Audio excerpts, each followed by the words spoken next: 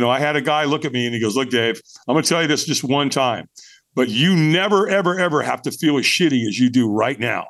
And I don't know why, but that hit me like a ton of bricks. Because when I came back the next day, he was right. I felt a little bit better. And I think that's what hope does. Right. Hope goes, okay, you went a day, you went 2 days, you went a week. Guess what? This is working. Yeah. Success leaves clues. You're a high achiever. On paper and through the eyes of others, you've made it. Congratulations. But the truth is, you feel unwanted, unworthy, and unlovable. You always have, but you hide it well. Welcome to the Trauma Hiders podcast. I'm Karen Goldfinger Baker, and this is a podcast where high achievers like you finally reveal what keeps them up at night that no amount of money or recognition will fix. I'm also making it my business to speak with people who get you. Hell, I get you. I am you. So get your best hider's face on, sit down, and let your guard down. What's on the other side of this shit will change your life. There are so many ways people like us fuck ourselves over. But let's start with 5 ways. When you know them, maybe you'll finally stop doing them. Over on my website, you'll find a free download listing the 5 ways your fuckery is getting in the way of the next level of your success. Grab it now at KarenGoldfingerBaker.com. What I love about this conversation is that it's packed with truth, depth, growth, compassion, self-compassion, excitement, intrigue, and fantastic stories told by the masterful, inspirational, delightful Dave Albin. Dave is a story of all things from chaos to violence to wild success. He's the #1 Firewalk instructor. Having worked for Tony Robbins for almost 20 years, Dave has firewalked hundreds of thousands of people. I love this conversation. You will too. And it's all right here, right now, in the Trauma Hiders Club. Dave, I'm so glad you're here. This is already great fun. Thanks. My pleasure. Something I know about you and Firewalk Adventures. When we first talked, when we first had our little meet and greet, was your connection to Tony Robbins and firewalking and all of that. And something I remember saying to you is, with all due respect, I think you're more interesting than your association with Tony Robbins. Yes, I do. Do you remember that? Oh, yeah, absolutely. Yeah. And not that I don't think that's interesting, but knowing what I know about humans, knowing what I know about me, there's a reason why people gravitate toward someone like Tony Robbins or any personal growth personality or book or movie or whatever the thing is, right? Yes. And because typically we're looking for something, there's something in us that we're hoping to support or fix or whatever the hell we want to call it. So, exactly. So my question for you, I'm going to take you back to before you met Tony Robbins. I'm going to take you way back. Okay. And maybe it's because I'm about to turn 60 or the loss of my mother or the Barbie movie came out or I don't even know. But I've been thinking a lot about childhood. And I have a theory that who we are when we're very young is who we really are, who we truly are. Because there aren't any rules. So we get to be fully expressed, fully who we are. And really young. I'm talking like before we go to school. So 4, maybe 5, if as we enter kindergarten, because once you're in kindergarten, you got to sit on the line, all those things. So let's go back to when you were, let's say 3. What if we were to have live streaming video of you having the best day and it's summer? What would we see you doing or being? Wow, that's a toughie at 3.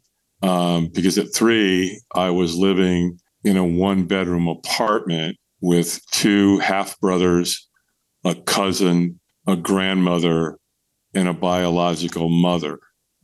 And the challenging part then is that my biological mother was at that time a server at the Roosevelt Hotel in Hollywood.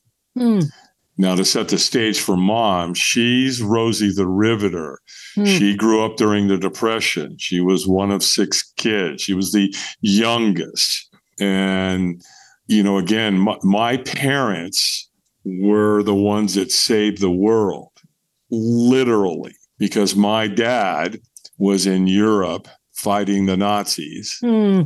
And my best friend's father was in Pearl Harbor fighting the Japanese, while all the women of that time were home doing everything other than the nurses, for the most part, that were deployed during the war. So again, my mom, Rosie the Riveter, that was a name they created, right? Because my mom was working at McDonnell Douglas building airplanes. Yeah. And so that was common for women to be doing those kinds of jobs. Yeah. There's an advertisement somewhere where there's a woman standing there and she's got a bandana around her head and she's holding her arm up and she's got some guns, right? And that was the strong part of America, showing how strong women were, how strong America was.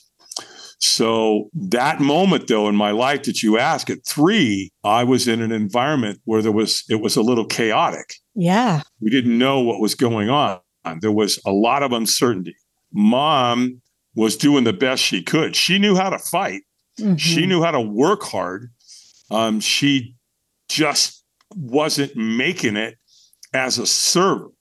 Now, her sister, one of the sisters, was an actress in Hollywood, my Aunt Jo. Jo was pretty well known in Hollywood. She had played in The Grapes of Wrath. She had played in quite a few things. The cousin that was living with us in that apartment was my Aunt Jo's daughter. And so Aunt Jo was a full-blown alcoholic. And so she was dancing with alcohol, and the dance wasn't going well. In fact, the last time I was in Queen of Angels Hospital, where I was born, I was there to go see my Aunt Jo. And this beautiful, stunning, gorgeous woman had been reduced to nothing because she was dying of cirrhosis of the liver. And that is a very, very ugly thing to see. It's an ugly thing to smell because the body's rotting from the inside out, the liver. And again, this beautiful, gorgeous woman had been reduced to, the color of the skin is very red and yellow, and it's very ugly. And of course, she had lost a lot of weight. She was probably, around 90 pounds or under, something like that. So there was a lot of turmoil going on within the family. And that's probably around the time around three, where my mom was starting to try to think about, what am I going to do with David? I can't feed him. I got 2 other boys too. And that's when I think there might have been the thought of, putting him up for adoption. Now, to look for something, I used to remember that my grandmother, I used to lay in this couch. I could kind of visually see it, a real small area, and she would scratch my back. And I remember that felt so good. And I loved, and so I petitioned for that all the time. If I could get anybody to scratch my back, my grandmother or my mom or my cousin, even my cousin Dee Dee, who was, 6 years older than I was at that time.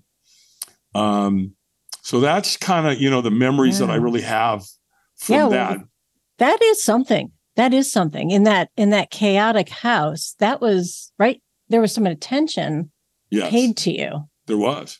Yeah, that was absolutely right. There was some love bestowed upon you. There was some touch. Now the boys weren't so much. Yeah. My 2 half brothers were not. They weren't quite as kind. I'll just leave it like that. And they were older. Yes. Yeah. Much older. Yeah. So by the time when I got to 5, that's when Mom said, I got to do the loving thing here. And that's when she put me up for adoption. And then her sister, the oldest of all the kids, her older sister, Pat, they adopted me, her and Bob, her husband, Bob. Okay. Bob Albin, right? Hence my last name, Dave Albin. Yeah. And that's when they moved me from Hollywood to Long Beach, California. Bob Albin was a decorated, he was a career military, Army, National Guard officer, highly decorated in World War II, and then again made a career. So he was working, regular Army and the National Guard as well. How was that? And moving into that house? Originally when I first got there, it was wonderful. They swore off drinking the day they adopted me. Oh, and so they had been drinking. Yeah, I came into a sober house, kind of, at least there was no alcohol being consumed, but they loved me. They did. They took me camping. I think we went to Yosemite twice. We went to Big Bear all the time. We went to Lake Arrowhead. We went to Lake Havasu. So we had like a trailer, a little, I think it was a Zippo type trailer.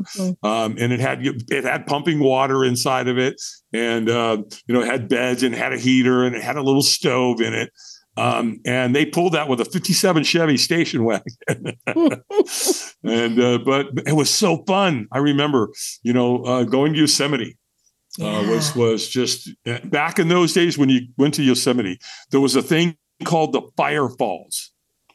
And what they did is they started this huge fire on a Friday at El Capitan. And then at around 9:00 at night, when it got dark, bulldozers pushed this giant fire off the cliff, and it looked like a waterfall of fire. Go Google it. Oh.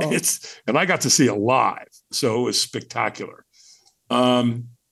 And so, that's, we went out to dinner a lot. Bob was an officer, so there was money. Right. That was a professional homemaker. My mom, Pat Albin, was a pro. She came out of the Depression. She knew how to do everything. She knew how to make everything from scratch. Wow. And Pat was very, very disciplined in what she taught me. This boy right here can sew. He knows how to do laundry. He knows how to fold it. He knows how to iron. I know how to cook. I know how to clean.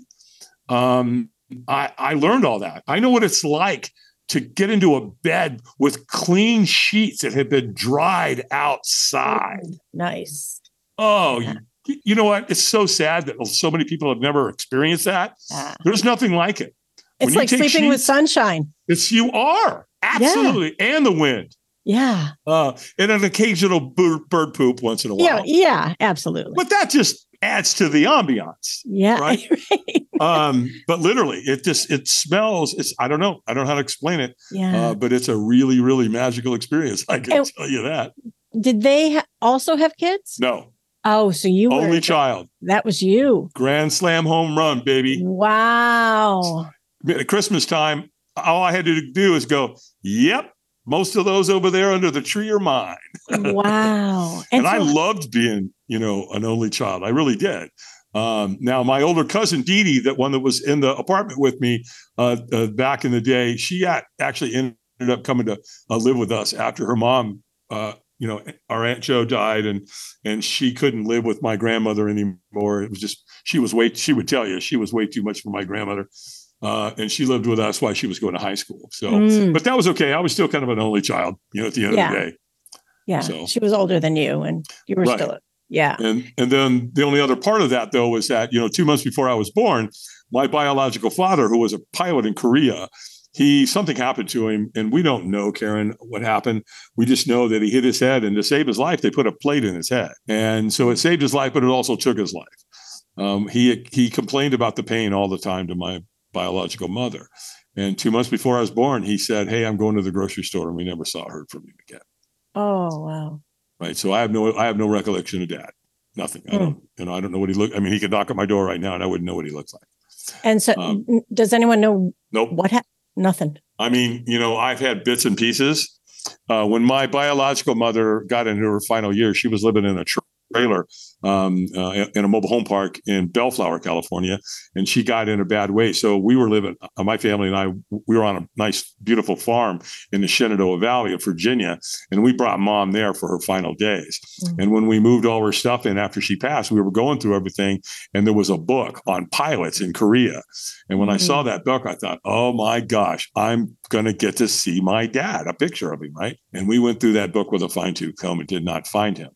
We had his name on my certificate of live birth, so we knew his name.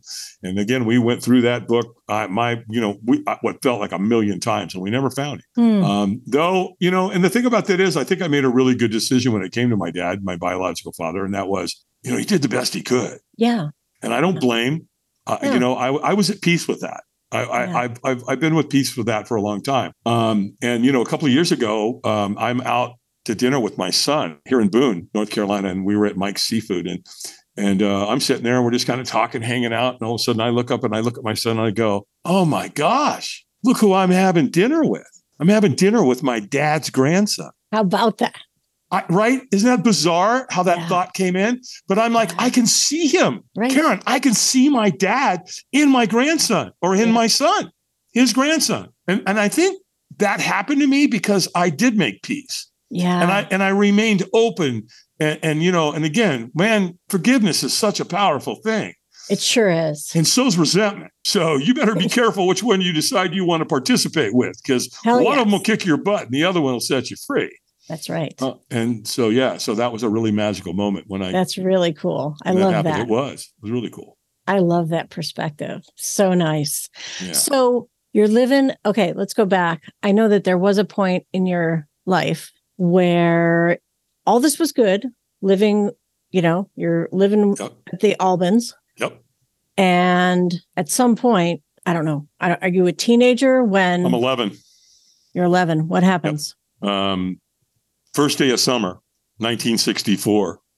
Now let's remember, my dad's military. We're coming through the Bay of Pigs, all the missiles in Cuba, the missile crisis. Kennedy had just been assassinated in November of 63. And this is the summer of 64. First day of summer. My mom comes in, Pat comes in and goes, "Hey, David, come to the kitchen. Your dad and I want to speak to you." And I go in, we sit down. My mom puts her hand on my arm and she looks at me with tears in her eyes. And she said, "David, we need to tell you something." And she proceeded to tell me that they weren't my parents. Okay, well, what does that mean at 11 years old? How do you even process that? You don't. And then, we're kind of talking, and she says, "As a matter of fact, your Aunt Dean, of course." "Yes, of course." "Well, she's actually your biological mother." And I remember thinking when she said that, I'm like, I don't even like her. And the reason I didn't like her, so to speak, is not that I didn't like her. She just annoyed me. Because every time she was around me, she wanted to touch me and hang out and hug me and kiss me and hold me. Well, duh. Right. I'm her son. Right. But I don't know that. Yeah. Right. So it was annoying. Yeah. And she was somewhat manic. So she was very uppity and happy and laughing and all that. And so too much. Right. So for me, it was like, okay, how long is she going to be staying? When is she going home? And so that's, that was the first day of summer, 1964. And then shortly after that happened, both Bob and Pat started drinking again. And that's when my life took a hard right turn. What do you think brought that on? Was it I don't all know. the chaos of the world? Yeah, I think it was a little bit of everything. Them having to tell me that they're not my parents and me dealing with that. And, there was a lot of pressure. Why'd they have to tell you? Good question. Okay. I mean, I guess at some point you want to tell them. Yeah. And when do you decide to do that? Yeah, 11, 12, 16, 22? Right. I don't know. Yeah. Right. I don't either. I have no idea. I just know that that's when they chose to tell me. Okay. Yeah. Maybe it was the Kennedy, It could be because Bob was under a lot of pressure. He was also working in the Pentagon. And, we were real close to going to nuclear war, and he knew that. He knew a lot of the stuff going on behind the scenes. And so there was a lot of pressure with that. And then Kennedy was assassinated, and they were a big fan of Kennedy. And now we're coming into 64, and they wanted to tell me, and they did. And so I think it just kind of stacked on top of itself. And it was, I'm feeling a little pressure. Let me have a shot of brandy. Yep. And then once you do that, if you've got alcoholic tendencies, off we are to the races. That's right. And that's what happened. Yeah. And then they went to the grocery store one day, and I'm like, what's going on? What? Well, you're not my parents. Now you're drinking this stuff. Bob would turn into an absolute jerk. And I'm being really kind there. He was not a nice human when he was drinking alcohol. Pat was a little better. She wasn't as violent and mean. And I think she was just drinking to keep up with Bob.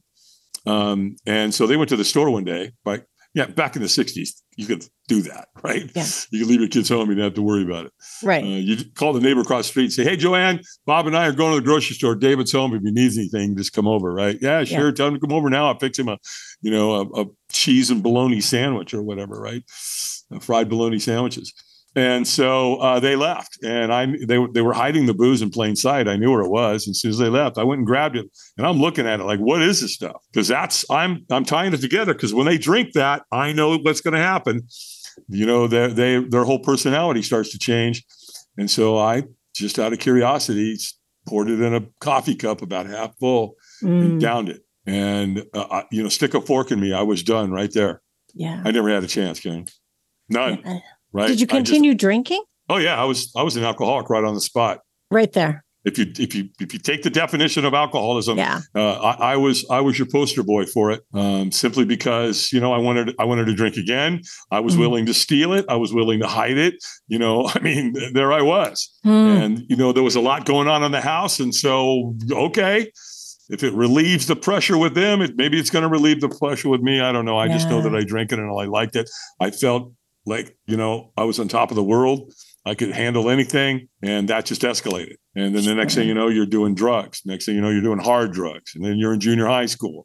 And then you're in high school, your junior year. The beginning of my junior year, they pulled me in the principal's office and said, Albin, you're out of here. So out the door I went. And so I was pretty entrepreneurial driven.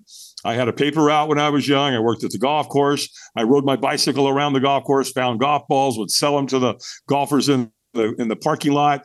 I sold flowers on the street corner. My Pat would help. She had a green thumb. She was amazing. And so she would help organize, and I'd sell them out there on the street corner. Again, I had a paper route. So I knew there was money out there. Just go hustle and find it. And so as soon as I got kicked out of high school, I went and got a job that day. I got a job in the biggest grocery store in the state of California at 16, basically 17. And I went into what's called the Retail Clerks Union. And within a short amount of time, I was making, I think, $8.09 an hour after a year. Now, this is in 1971. So $8 an hour is a lot of money back then. Yeah. And what were you doing with the money? Probably what you think I was doing with the money. Yeah. I mean, I bought a nice car. I bought a beautiful 1971 yellow Mach 1 Mustang. Love it. I moved out on my own. I had a really beautiful apartment in Belmont Shore, California. And of course, I could pretty much buy any drug that I wanted. Yeah. So I was living a pretty crazy lifestyle for a long time there. And, got married and got divorced and got married again and got divorced and got married to my third wife and got divorced. But on my third marriage, that's when on June 8th of 1988, that's when I woke up that morning and I said, that's it. We're all done here. We're not doing this anymore. It stops today. What was boys that? And girls, we're done. Right. I'm a wreck. I'm so, alcohol and drug had just tore me inside and out. The emotional and the physical pain was overwhelming. And I don't know, that was threshold that day. I said, that's it. I'm done. I'm not doing it anymore. I can't deal with this pain. I'm not doing this. And so that's the first thought was put a bullet in your head. Well, thank goodness I was married to a woman who had 3 kids, and there was my stepkids. And I remember thinking, dude, you can't do that. Yeah. You're killing those kids too. You're dead and they got to live with it. That's wrong. You can't do that. So find another way. Don't be such a wuss. Mm-hmm. I'm having hardcore conversations with myself with a pistol in my hand and it's loaded. I put it in my mouth twice. So I was as close as you could probably get. Yeah. And then all of a sudden I had this thought, well, why don't you call Alcoholics Anonymous? And you know what's interesting about that, Karen? I didn't know who AA was. No. I had no idea. I had no references. I didn't know anybody in AA. I'd never been to AA. And yet there's the thought, call Alcoholics Anonymous. Well, where'd that thought come from? Yeah. I think if you'd known, you wouldn't have called them because then you would have known it's hard. That's a really interesting comment. Distinction. Yeah. You're probably right. Yeah. I'd never even thought about that. Yeah. Wow. I'd never even thought about that. Yeah. Well, thank God you didn't.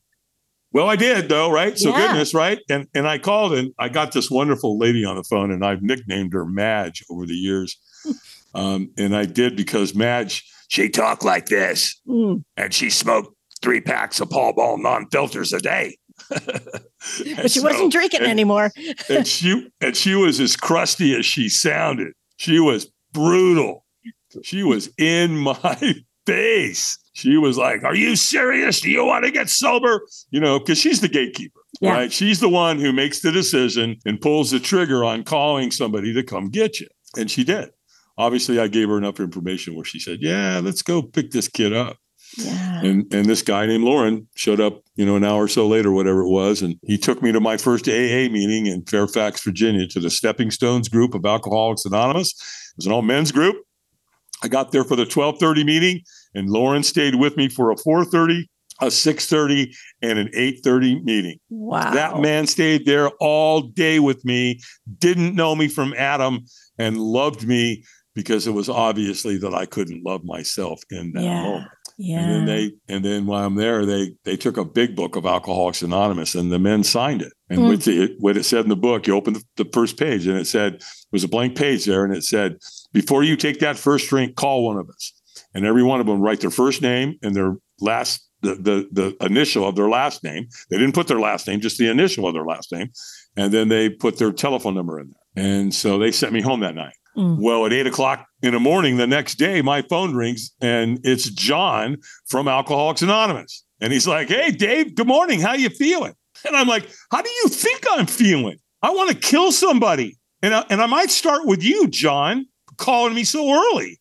And he's a real playful guy. He's like, yeah, Dave, I hear you. Yeah, okay, sure. Anyway, hey, listen, let's do this. I'm going to come pick you up. Let's go to breakfast, and I'm going to take you to a meeting. I went, okay. Completely submissive. I'm completely, okay. I'll do whatever you tell me to do, John, because you know what?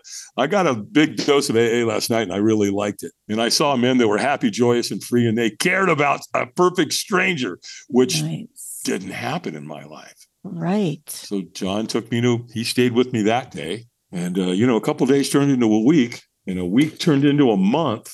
And then at the month, I got this little chip. Yeah. Yeah. Right? It said 30 days on it, 1 month. Then I got one for 2 months, 3 months, 6 months, 9 months, and 1 year. And then here back on June 8th, a couple of weeks ago, I picked up one for 35 years. Wow. Congratulations. Thank you. Thank you. I appreciate it. People always say congratulations, and I have it's kind of challenging for me to accept it. And the reason I say that is because it's like, look, all I did is stop trying to kill myself. I'm not a hero here. I entered a group of people who, are really good at helping other alcoholics achieve sobriety. And they had to be really good with me because I was grossly addicted to heroin and cocaine and alcohol. And, I was smoking like a chimney, chocolate chip cookies. I mean, are you kidding? I was addicted to anything where, I was trying to avoid pain or gain pleasure. And that's, that's kind of why we drink, right? Or at least that's what we tell ourselves. And then one day that goes away. Right. You're not going to avoid any pain anymore. And you're certainly not going to get any pleasure out of it. Yeah. So, alcohol abandons you eventually, Yeah. I say congratulations because I know what it is to be in resistance. That is not a small thing. You could have said, fuck it. Every fucking day you could have said, fuck it. I did say fuck it every fucking day. What I didn't do is pick up a drink. Right. Oh, I screamed, I yelled, I carried on, I acted out. I was pissed. I was angry. Fuck you people. Fuck AA. Fuck everything. Yeah. But you know what? But I'm not going to drink today. Yeah. Today, that's one thing I ain't going to do. One day at a time. And I held on to that. Man, that made a lot of sense to me. Yep. Because I could not drink for, an hour. In the beginning. Okay, just 1 hour at a time. And then it was, one day at a time. And then once I understand it was as simple as one day at a time, that really broke it down for me. Mm-hmm. And then, of course, you start working the steps and you get a sponsor and you start helping out in AA and you start giving back. And so, you completely interrupt all your old patterns and start installing new ones. And when that happens, then the change really comes. I had a guy look at me and he goes, "Look, Dave, I'm going to tell you this just one time, but you never, ever, ever have to feel as shitty as you do right now." And I don't know why, but that hit me like a ton of bricks. Because when I came back the next day, he was right. I felt a little bit better. And I think that's what hope does. Right. Hope goes, okay, You went a day, you went 2 days, you went a week. Guess what? This is working. Yeah. Success leaves clues, right? Yes. So yeah, it was working for me. Yeah. And then what happened with the recovery part, right? You start working the steps and doing all this. Well, I had insomnia, so my sleep patterns were all over the place. And I'm up late one night, 3:00 in the morning, can't sleep. And there I am watching an infomercial. Gunthy Ranker, Mr. Young motivational man himself, Tony Robbins, the young Tony Robbins is, up doing his thing at 3:00 in the morning, selling a program called Personal Power. I remember and he called it a 30-day program for total success. And I did not like him. He was all motivated and shit. And I'm like, what an asshole, because I wasn't motivated. I wasn't happy. I wasn't feeling anything of what he felt. But he said a couple of things that got me. The first thing he said was, we'll do more to avoid pain than we will to gain pleasure. Mm. And I went, well, damn, ain't that the truth? Yeah. All right, well, maybe I need to listen to this guy a little longer. And then what really got me, he said, the driving force in our life, where we make decisions, is from inspiration or desperation. Mm. And I went, oh, dude, shit. I'm desperate. And so I bought his program. I put it on my American Express card. They sent me to him. It came in a big box, and it came on these little white things called cassette tapes. I remember those little white things that you had to fix with a pencil. Fix with a pencil, Yeah. Oh, my God. I got to rewind Creedence Clearwater Revival. Right, exactly. 3 Dog Night, yeah.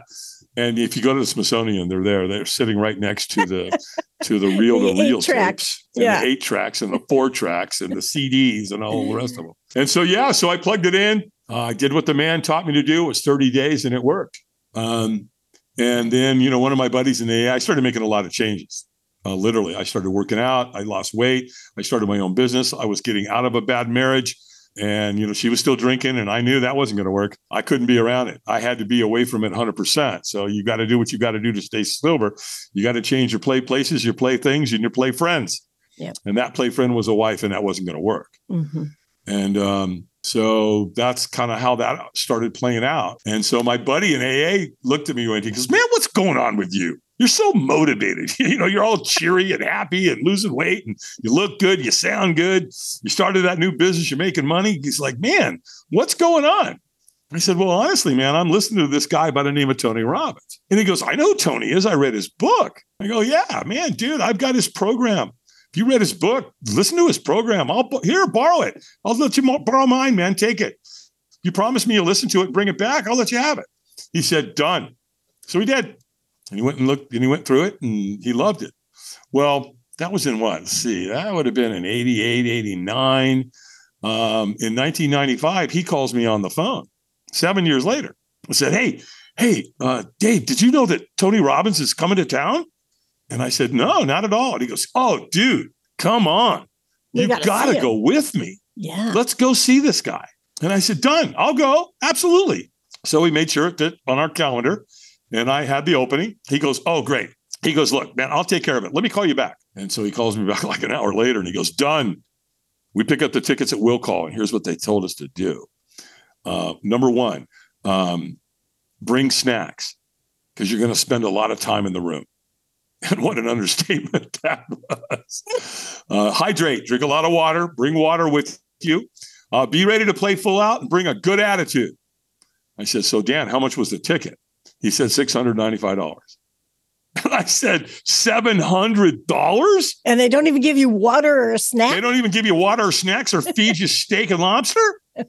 And so I'm like, don't you worry, Dan. I'll play full out for $700. Hell yes. $700. What's that equate to today? 7 million? I mean, I don't even know. So, and just as he's getting ready to get off the phone, he goes, oh, wait, I forgot to tell you the best part. We're going to be doing a fire walk. Woo! And I remember thinking, oh, hell no. Not a chance. There's no way in hell. You're out of your mind. Now, I'm not saying this is what's going on in my head. Yeah. It's a hard no. I'm not doing it. Well, guess what? I don't even know what a fire walk is. Yeah. But I'm saying no to it because that's what fear does to me. It controls my life. Yeah. Because fear, the acronym is forget everything and run. And so I hang up the phone, I was like, yeah, Dan, sure, no problem. I hung up. And well, the day comes for the event. And we get there and we get in our seats, and there's 3,500 people at this event. And Tony takes the stage at 2:00 in the afternoon. Well, 10 hours later, after midnight sometime, Tony goes, take off your shoes. Oh, shit. Oh, shit. And I'm like, oh, no. Oh, no. Pal. I know what you're doing. I see where you're going with that. No one's rubbing my feet now. Yeah, right. Unless there's somebody here to give me a massage, reflexology. Nah, we ain't doing that. Well, I'm in a room with 3,500 people. And guess what? They're all taking their shoes off. And I remember thinking, people, no, don't go towards the light. Oh my God, no. So now I got a dilemma. What am I going to do? They're taking their shoes off. So what am I going to do? Walk out there with my shoes on? He's going to take you out this big giant parking lot where the Firewalk is. And so if I go out there with my shoes on, everybody's going to know Dave's a coward. We can't have that. So I'm like, shit. All right. Here's what we'll do. Just take your shoes off and just go out there and fake it and just go hide in the back. No one's going to know. No way anybody's going to know. And so, well, it gets a little worse because then Tony goes, he gets everybody chanting and clapping. And so they're, it's like, yes, walking out there. And then it gets worse, Karen. No. We get out there and he's got African drummers. No, he's so good. He's bad. Yes. And I'm thinking, oh my God, what a dog and pony show this is. And so I'm like, okay, just get out there, go hide in the back. Well, when you get out there and you get out into this big parking lot, over in the corner, there's a giant fire. It is huge. It's 40 feet wide, 70 feet long, and it's been burning all day. So they kept stacking cords and cords of wood on this big giant pit. Well, it burns all day, and at the end of the night, it renders. And it's just beautiful. This big giant blue flame of coals. I mean, it is beautiful. Well, to set this up logistically, what they do was 3,500 people to get them all through. They go take wheelbarrows and they load the coals into wheelbarrows. And then they take those wheelbarrows and they go out into the parking lot and they put 2 lanes of sod on both sides, a fire lane, which is 3 feet wide, 18 feet long.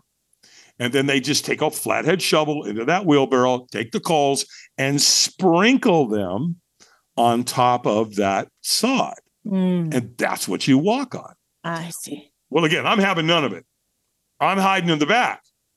Well, Tony Robbins searched and researched firewalking. It's been around for 1,000 years. People have used it, cultures all around the world for a whole host of things. Graduatings, weddings, births of children, rite of passage. The Tahitians, the people of India, the Hawaiians, the Polynesians, the Native American Indians, the Indo-Europeans, the Spanish, the people of Portugal, all over the world's been using firewalking. We're just in the West. We don't know much about it other than what Tony Robbins has brought to the table here, right? Well, he knows this is going to be one of the most life-changing experiences you'll ever go through. He knows it. That's why he used it on day 1 of a 4-day event. And so he doesn't want you to miss out. So he trains people to come find guys like Dave Albin who are hiding in the back.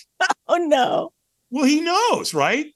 And so, and sure enough, there I am. I'm back there thinking I got this all figured out. And all of a sudden, here he comes. And he makes eye contact with me. And once he made eye contact with me, he kept walking at me. Well, Tony has got to train him. Look, once you make eye contact with these cowards, don't take your eyes off them. And this guy gets about 20 feet from me as he gets closer and closer. And all of a sudden he stops and he looks at me with a really puzzled look on his face. And he kind of turns his head sideways, like a dog when it hears a funny noise, right? And he says to me, he goes, "Are you okay?" And when we're not okay, what do we say? Yeah. Oh, yeah, I'm good. I got this. Oh, I got this, man. Nothing to see here, pal. Move along. Yep. Keep going. Keep going. And all of a sudden he goes, well, hey, man, are you going to walk tonight? And I said, absolutely not. Like, didn't you get the memo? Are you kidding me? I'm not doing that. Well, I said it with a really strong tonality, almost like I was pissed at him. Yeah. And he goes, hey, man, hey, listen, that's cool. It's okay. We don't want you to do anything you don't want to do. And I went, wow, okay, I like this guy. He's going to get me out of here. And then one stranger, to this day, I don't know who this guy is. I really wish I did, because this guy changed my life. If it wasn't for him, I wouldn't be on the Trauma Hiders Club podcast with Karen Goldfinger, right? If it wasn't for him, because the next question was, he said, wouldn't you at least like to watch? And I remember thinking, well, yeah, that should be fun. Let's do that. Let's watch these people burn their feet off. And he goes, well, look, man, you can't see anything from way back here. You just get in line and follow them. And eventually, when you get up there, you'll actually be able to see it. All right. Did he trick me? Yeah, kind of. Yeah. Did I get in line? Yeah. So I'm in line, right? And I'm kind of moving along. And now people are they're already walking, right? Everybody's walking. People are chanting. They're clapping their hands. The drums are going off. People are screaming and yelling in the celebration end. Because when they get to the end, they're celebrating like crazy. And they're just screaming and yelling. It's a dog and pony show unlike anything you've ever seen or heard. And so I'm kind of standing in line, moving along. And all of a sudden, this guy comes up to me and he whispers in my ear. And he said, he knows when you're ready. When he says go, you go. And pew, this guy disappeared into the night out of nowhere. And I'm like, who was that? What was that? What was that? Yeah. Right. What, where, when, what's going on? What was that about? So now I'm kind of walking along and all of a sudden I can't see in front of me. I got hundreds of people in front of me. Can't see a thing. It's dark. It's night. But I get to an angle. I can see at an angle. And Karen, they're doing it. Every race, every creed, every color, every age. And they're doing it. They're walking on fire. And my brain's going, you have got to be shitting. These people are out of their minds. Why are they doing this? What would they want to get out of this? Why? Metaphorically, what's going on here? And I'm mesmerized. I can't take my eyes off it. It's like you drive by a car wreck and you go, oh, we're not supposed to look at it. Then what do? We stare at it the whole time. Right. Well, that's what's going on here. I can't take my eyes off it. I'm in the zone. I am just, in a trance. And all of a sudden I'm walking along, boom. Guess where Davey Boy is? He's You're in line.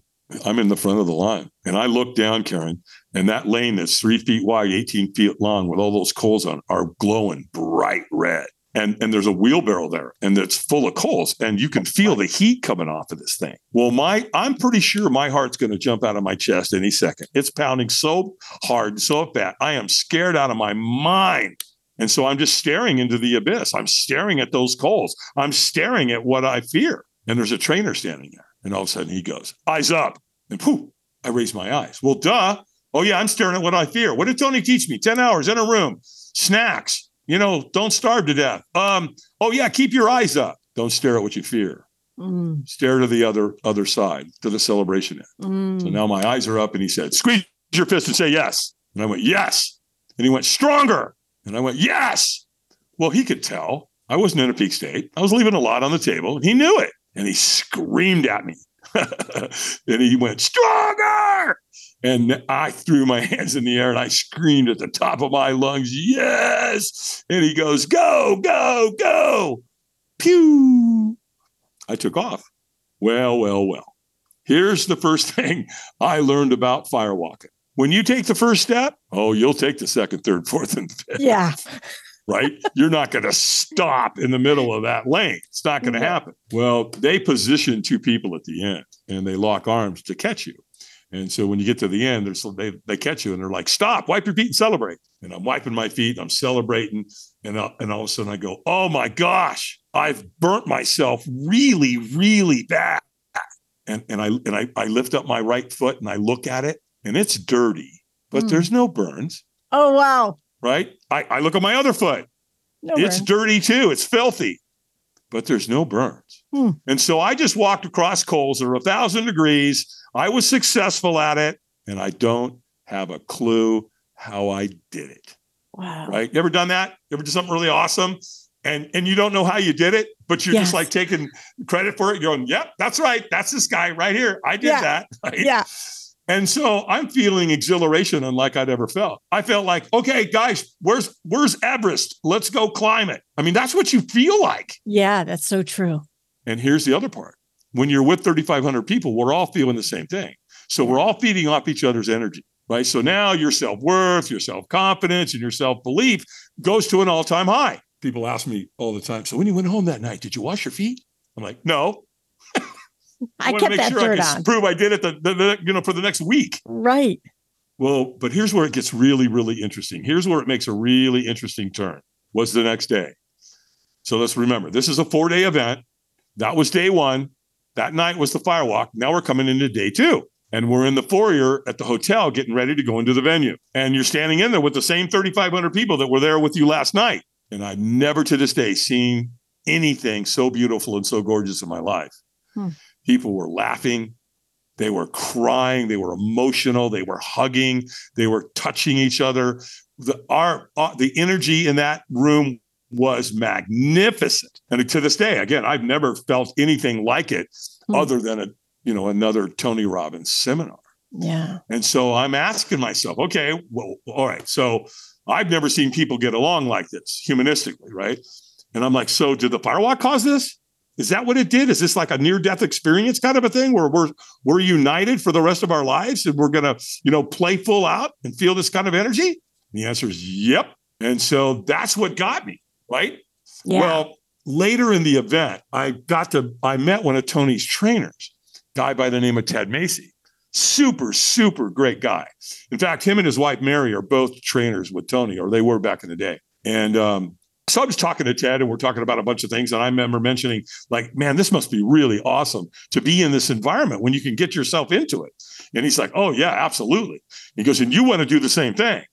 He says, as a matter of fact, you see all those people standing over there with those black shirts that has the pink writing on them? Yeah. He goes, they're volunteers. They're just like you. They came to a Firewalk and wanted to come back and be part of this environment. And so here's what you can do, man. When you get home, call Robbins Research in San Diego and ask them for a crew member application. And they'll send you one. Fill it out, send it back, and then, maybe you'll get lucky. And I did. And I filled it out. I sent it back. And like 7 weeks later, I got a letter in the mail. And it said, Dave Albin, congratulations. You've been selected to crew with the Anthony Robbins Companies in Fort Lauderdale, Florida. Oh, man. So there I am. I've got my foot in the door. And so when you crew, you have to pay your own way. Yeah. Right? You got to pay your airfare and your hotel and your food, all of it. And so I guess within my application, they saw I had some qualifications that they liked. One was I had a military background and a security background. So they went, wow, he'd be perfect to put on the security team to help take care of Tony's celebrities, which they did. He also lives on a farm. So he knows how to use tools. He knows how to drive a tractor, these kinds of things, right? So they said he'd be perfect for the fire team as well. So this guy's got some value here. And so they did both. They put me on the security team and they put me outside on the fire building team. And then a few months later, they offered me a subcontractor's position, which meant that I went from paying my way to them paying my way. Nice. So, yeah, right. Instead of spending $2,000, I was going for free and I got couple $100 as a little salary, if you will. And that was in 96, I should say. And then in 2003, something magical happened. They pulled me in and Tony offered me the captain's position. Wow. Dave, I'd like you to take over all of my Firewalks globally. And initially I said, well, I can't. And they're like, why? If we don't mind our asking. Well, because I homeschool my kids. Oh, shoot, we missed that. Well, what if we paid to have them travel? We'll just bring your family on the road. You homeschool them, right? Yeah. Well, why don't we bring them on the road? And you can homeschool them there. Would that work? And I'm like, well, yeah, that could definitely work. Sure. In fact, one of the girls that worked inside with Tony's office knew my wife. They went on a goddess retreat together. And she called my wife and said, hey, don't David know that I told you this. But right now, Tony Robbins is offering him the captain's position, and he's probably going to be calling home any minute. But don't you dare tell him. I got to go. Bye. Right. And so my wife and kids knew what was going on. And sure enough, I called home because I wanted to check in with them and tell them what's going on and make sure that we were all on the same page and we wanted to do it together as a family. And so as soon as it barely rings one time and my son picks it up. He's like 9 years old at this point. And he's like, hello. I said, hey, Davey, what's going on? He goes, oh, not much, Dad. What's going on with you? Right. He knows what's going on. And I said, well, hey, I just came out of a meeting with Tony and he's just offered to send us on the road and we can travel together and I'll be his fire captain and you guys will get to go with us if you want. And I called to see what you guys think about that. And Davey goes, you think, Dad? Right. He immediately, he goes, so Dad, where's our first event? And so I'm like, well, Sydney, Australia. Oh, shit. No, we're not in. Yeah. Like, did we draw the short straw on that one or what? Damn it. We have to fly far. And there it went. That was it. My life took a turn. Yeah. That was in 2003. 2005, we went to London. That's where we set the big one, the world record, 12,300 people. Wow. And I want to disclose, Karen, Guinness was not there.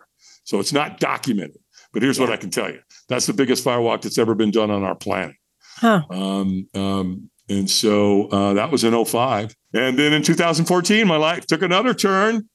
And I'm driving down the road and my phone rings and it's Google. Hi, we're Google. Hey, Dave, you the Dave Albin does the firewalk for Tony Robbins? Yeah, why? Well, we'd like to talk to you about hiring you if you're not under any contractual obligation or non-compete. Well, what's going on? Well, we have an event for 148 of our executives and we want to create a really powerful experience where we can anchor it in. Okay. And so we started talking and they ended up telling me that they wanted to do the firewalk in the middle of the day. And I said, ain't going to happen. I don't do firewalks in the middle of the day. I got to do them at night. The only way I can control those calls, I got to see them. Yeah. And so there's too many things that can go wrong in the day. I can't do that. I'll tell you what I could do. I could do a glass walk experience for you. And they went, what? Like what? Walking on broken glass? Oof. Yeah, exactly. They go, ooh, tell us about that. Yeah, tell us. So they went for it. They went for it. And that was in 2014. So I went back and told Tony that, I'm being hired by Google and I love you, Tony. And he goes, you're leaving, aren't you? Yeah, I'm leaving, man. And you got a whole bunch of people out there that have been working with me that can take over for me. So you're good. You don't need me anymore. You really don't. And then the next thing I know, I was back at Google again. And then the next thing I know, I'm at NASA, nice.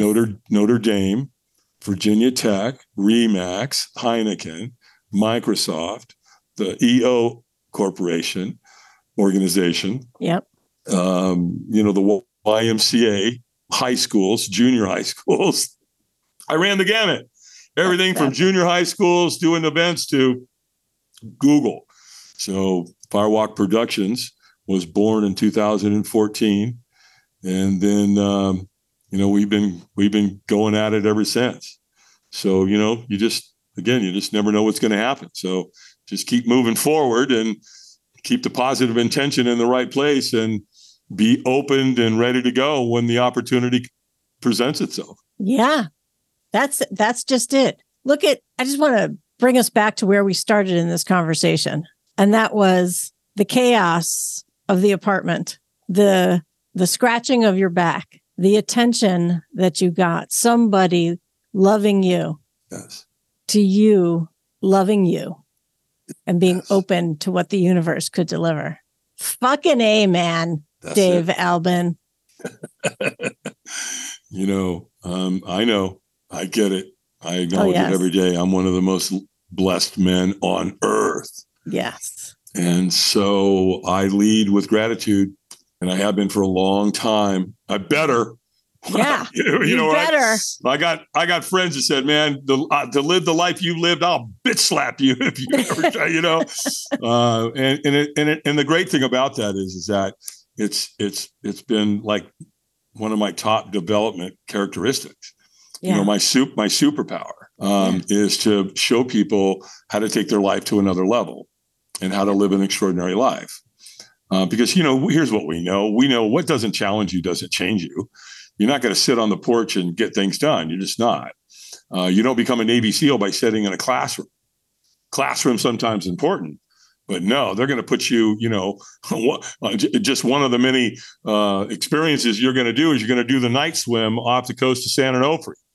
where there's about 30 different species of shark in the water and you're swimming there at 2:00 in the morning. And so, it's those kinds of experiences. Yeah. And so again, it goes back to the firewalk. A firewalk can be one of the most profound experiences any human or group of humans can go through it. And when they go through it collectively together, they all change together, as the song would say. Yes. And now I enhanced it. I took it to another level. I include the board break with our firewalks, right? So I show them the martial arts move, right? To break a board with your bare hands, typically you have to join a martial arts, studio. When you're in the dojo, your sensei teaches you how to break a board every time you elevate in a belt with a belt, right? When you move from one belt to another. So you break it with your hands, you break it with your elbows, you break it with your, your foot or your knee or whatever. Well, here, what I do is I take the board break and I have them write something on front of the board that they want to move towards. And then I have them write something on back of the board they want to move away from. Mm-hmm.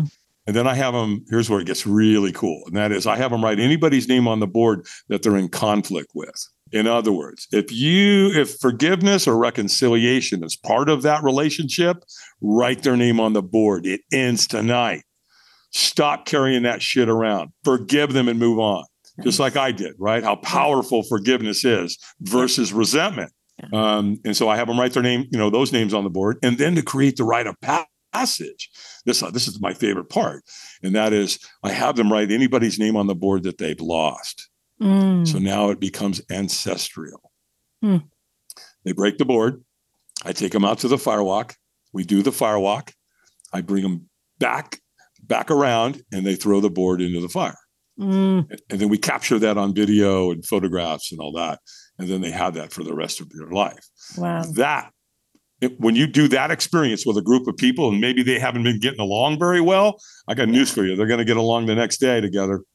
That's like shamanic in a way, Oh, yes. Yeah. Well, that's really cool. Because right now, more than any time in our planet's history, everybody's all pissed off because, he wore a mask. He didn't get a vaccine. Right. Don't get a vaccine. I love Donald Trump. I hate Joe Biden. Oh, shut up already. Right. Stop. That's going to kill production. And any CEO knows that. Yeah. If he doesn't fix it, he or she doesn't fix it, they got a problem because production's going to drop like a rock. And so if they're not getting along, that's on you, Mr. CEO. So if you need to fix it, call me. I'll help you do that. So you're still doing that today. You are people. Yeah. Oh, yeah. Typically, people call me one of three reasons. One, everything's going great and they want to take it to the next level. Yeah. So they come, they write me a check and I go do it. Yep. Or maybe things are, they're kind of mediocre and they're not too bad. They're not too good, but they need to jumpstart. They need to get it moving. They call me then. Or they call me when it's a complete fucking meltdown.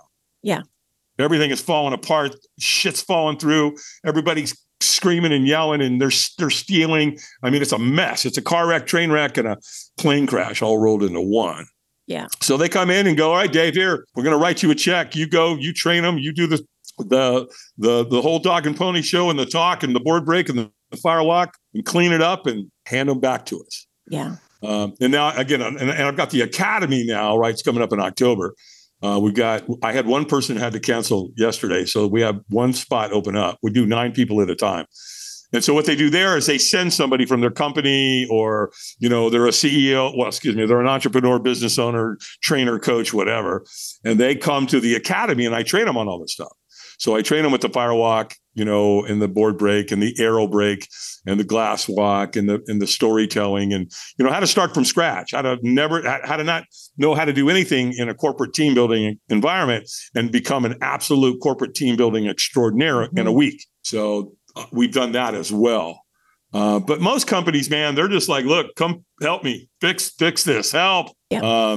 And so the cool thing is that I get to custom design and custom fit the experience around their company. So their company mission statement or their vision, or they're launching a new product or whatever it is. They just tell me what that is. And then we create the experience and the talk and the keynote around all that.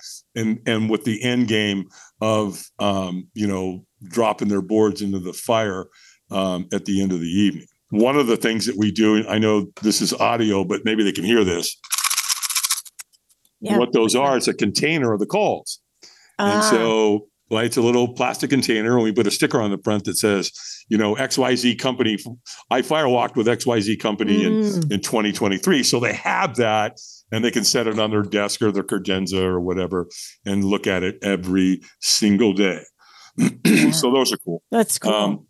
It is very cool. Sometimes I get asked, so Dave, well, what happens if we get rained out? What happens if Firewalk isn't available, logistically, whatever? Then we come in and we do the glass walk. And then the other thing that I recommend with the glass walk is the arrow break. The arrow break is where you put the arrow here in the soft spot of your neck, and then you put the other end up against a wall, and then you step through and break that arrow. Shit is right. That's pretty spooky. It's really the only experience that we do where there is an illusion. What happens if that arrow pierces my trachea? Yeah. Well, let's see. You're dead. Yeah. So we love that. I love doing that one too, especially for that. Well, and here's what I love about it. I love to do it for women. And I say that because a lot of women have been abused, right? Especially women that have been abused. If they've been grabbed around the neck or choked out or some scumbag, whatever, did something to them, that arrow break really, really helps them push through that. Because when you're pushing against that arrow, it hurts. Well, welcome to life. Mm-hmm. Life pushes back too. Yeah. And again, I've walked many women through that process, and that was exactly what happened to them. They were in some kind of relationship where there was abuse going on, and a man grabbed them around the neck and tried to choke them or whatever. And getting them through that arrow break is a phenomenal breakthrough for them. So we combine that. Men too. Don't get me wrong. When you put that arrow in your neck and you put it up against the wall and it's your turn to step through and break it, it's quite a eye-opening fight or flight situation. Yeah, that sounds sounds painful, but I get coming out on the other side of it. I understand. Tell me this: what has been most helpful for you being here in the Trauma Hiders Club? Well, before we started, you and I had a really wonderful conversation. And so you and I, even though this is the first time we've ever met, when you pushed record, I felt like I had known you my entire life. Yeah. And so thank you for getting us, in a place where there was a lot of rapport, there was a lot of trust, and that we could, present this organically so that your audience would really benefit from it. So that's on you. Yeah. So what I'm saying is I'm blaming you consciously. Okay. I'll take it. Absolutely. Awesome. That's great. That's great. I really appreciate you being here. What I really love about this conversation is I love to be in the presence of an opportunity seeker who is self-aware and open to experience. And really what's very special about you is your acknowledgement of your own humanity. Well, thank you. Yeah. Thank you. My pleasure. I believe AA taught me one of the most valuable lessons of my entire life. And that is, you help enough people get what they want in life, and the payback on that is you'll get what you want in life. Right.